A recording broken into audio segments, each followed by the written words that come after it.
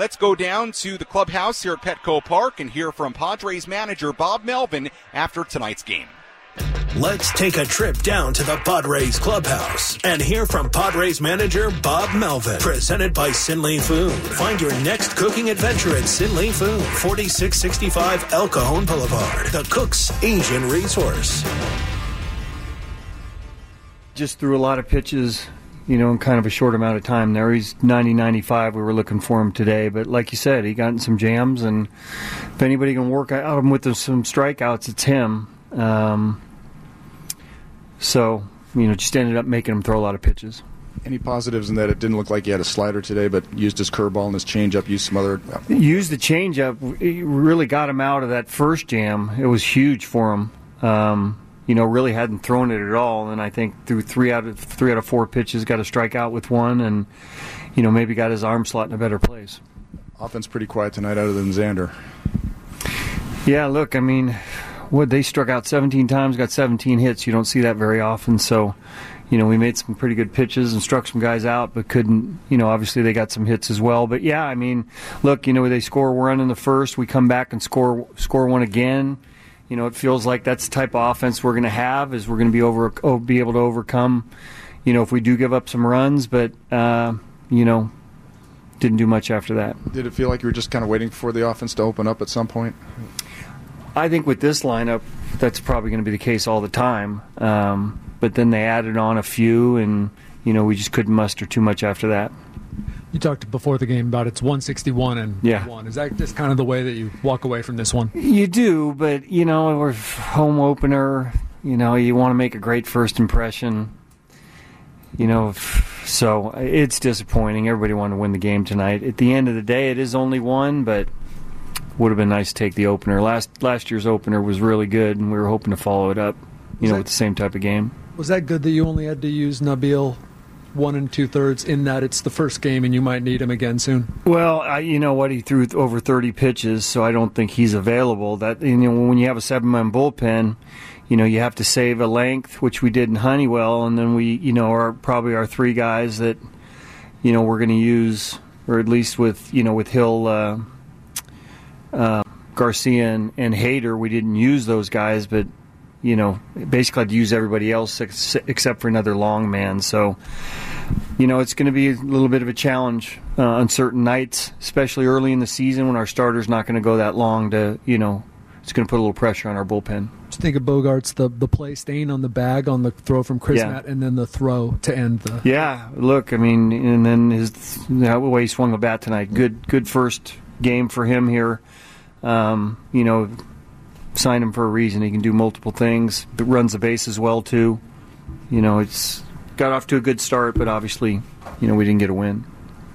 It looked like Soto had a play on that ball that dropped in front of him in the 6th. Did you talk to him about what happened? Do you know if he's still favoring anything after the oblique? No, I don't think so. I think it just either you make a dive for it or it ends up dropping. So is what it is. What did you make of Tapia tonight? What was the first few? Well, got off to a little bit of a slow start. Maybe there's some nerves. We didn't see really any swings like that all spring. He gives up, a couple homers and a double, and then settled in. Seemed like his command got a lot better after that. But I think, when you give up 2 home runs in a row, it can get your attention a little bit. But ended up pitching better after that. We needed 2 out of him tonight. Understanding the disappointment about the result, what did you make of the kind of fanfare and festivities? It's always fantastic here. You walk out, before the game here, really any night, but certainly on opening night. The ovation everybody got. You look out in Gallagher Square on a rainy night, and it's packed out there, and you want to play well, but we did not do that tonight. Bob, just curious, you mentioned getting length out of your bullpen. Does the 6-man rotation allow you to just use some of your starters in relief if you need to? Not right now, no. So we have 24 out of 25 games. And, with Darvish looking at Game 6 right now, there's no starters that are going to be involved in that.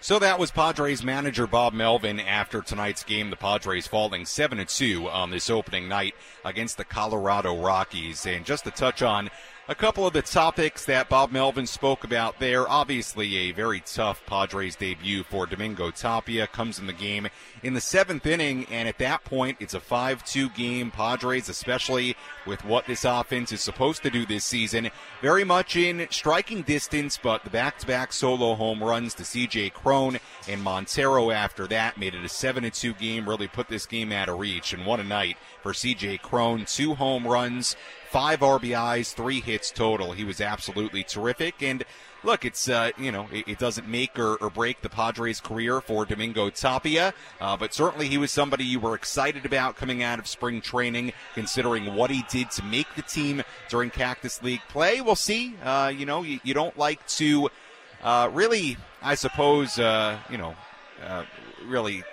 assume anything off one outing, and maybe the best example of that is what Robert Suarez did last year, right? Need I remind you of Robert Suarez, who gave up the walk-off home run on opening night, and then by the time the postseason rolled around last year, he was maybe as important as anybody out of that Padres bullpen and earned himself a new contract in the offseason with what he did in the regular season and postseason last year. So probably we'll get another chance to see Domingo Tapia. Not a great start to his Padres career. Bob Melvin spoke about Blake Snell, who threw 93 pitches in this game, ended up going 4 1/3 innings, 3 earned runs given up, 6 hits allowed, walked 1, and struck out 9.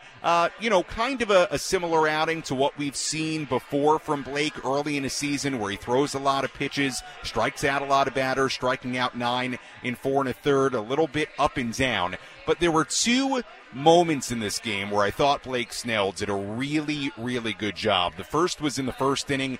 Strikes out Daza to begin the game, a double given up to Bryant, single for Blackman, RBI single to C.J. Cron. Rockies take a 1-0 lead. But then he bounced back to strike out Montero, get a ground out back to the mound from McMahon, and kept it a 1-0 game. Didn't allow that inning to balloon on him. In the 3rd inning, this is where he did a really, really good job. And this is, to me, the power of Blake Snell when he's at his best. An error by Ha-Sung Kim on a ground ball hit by Bryant.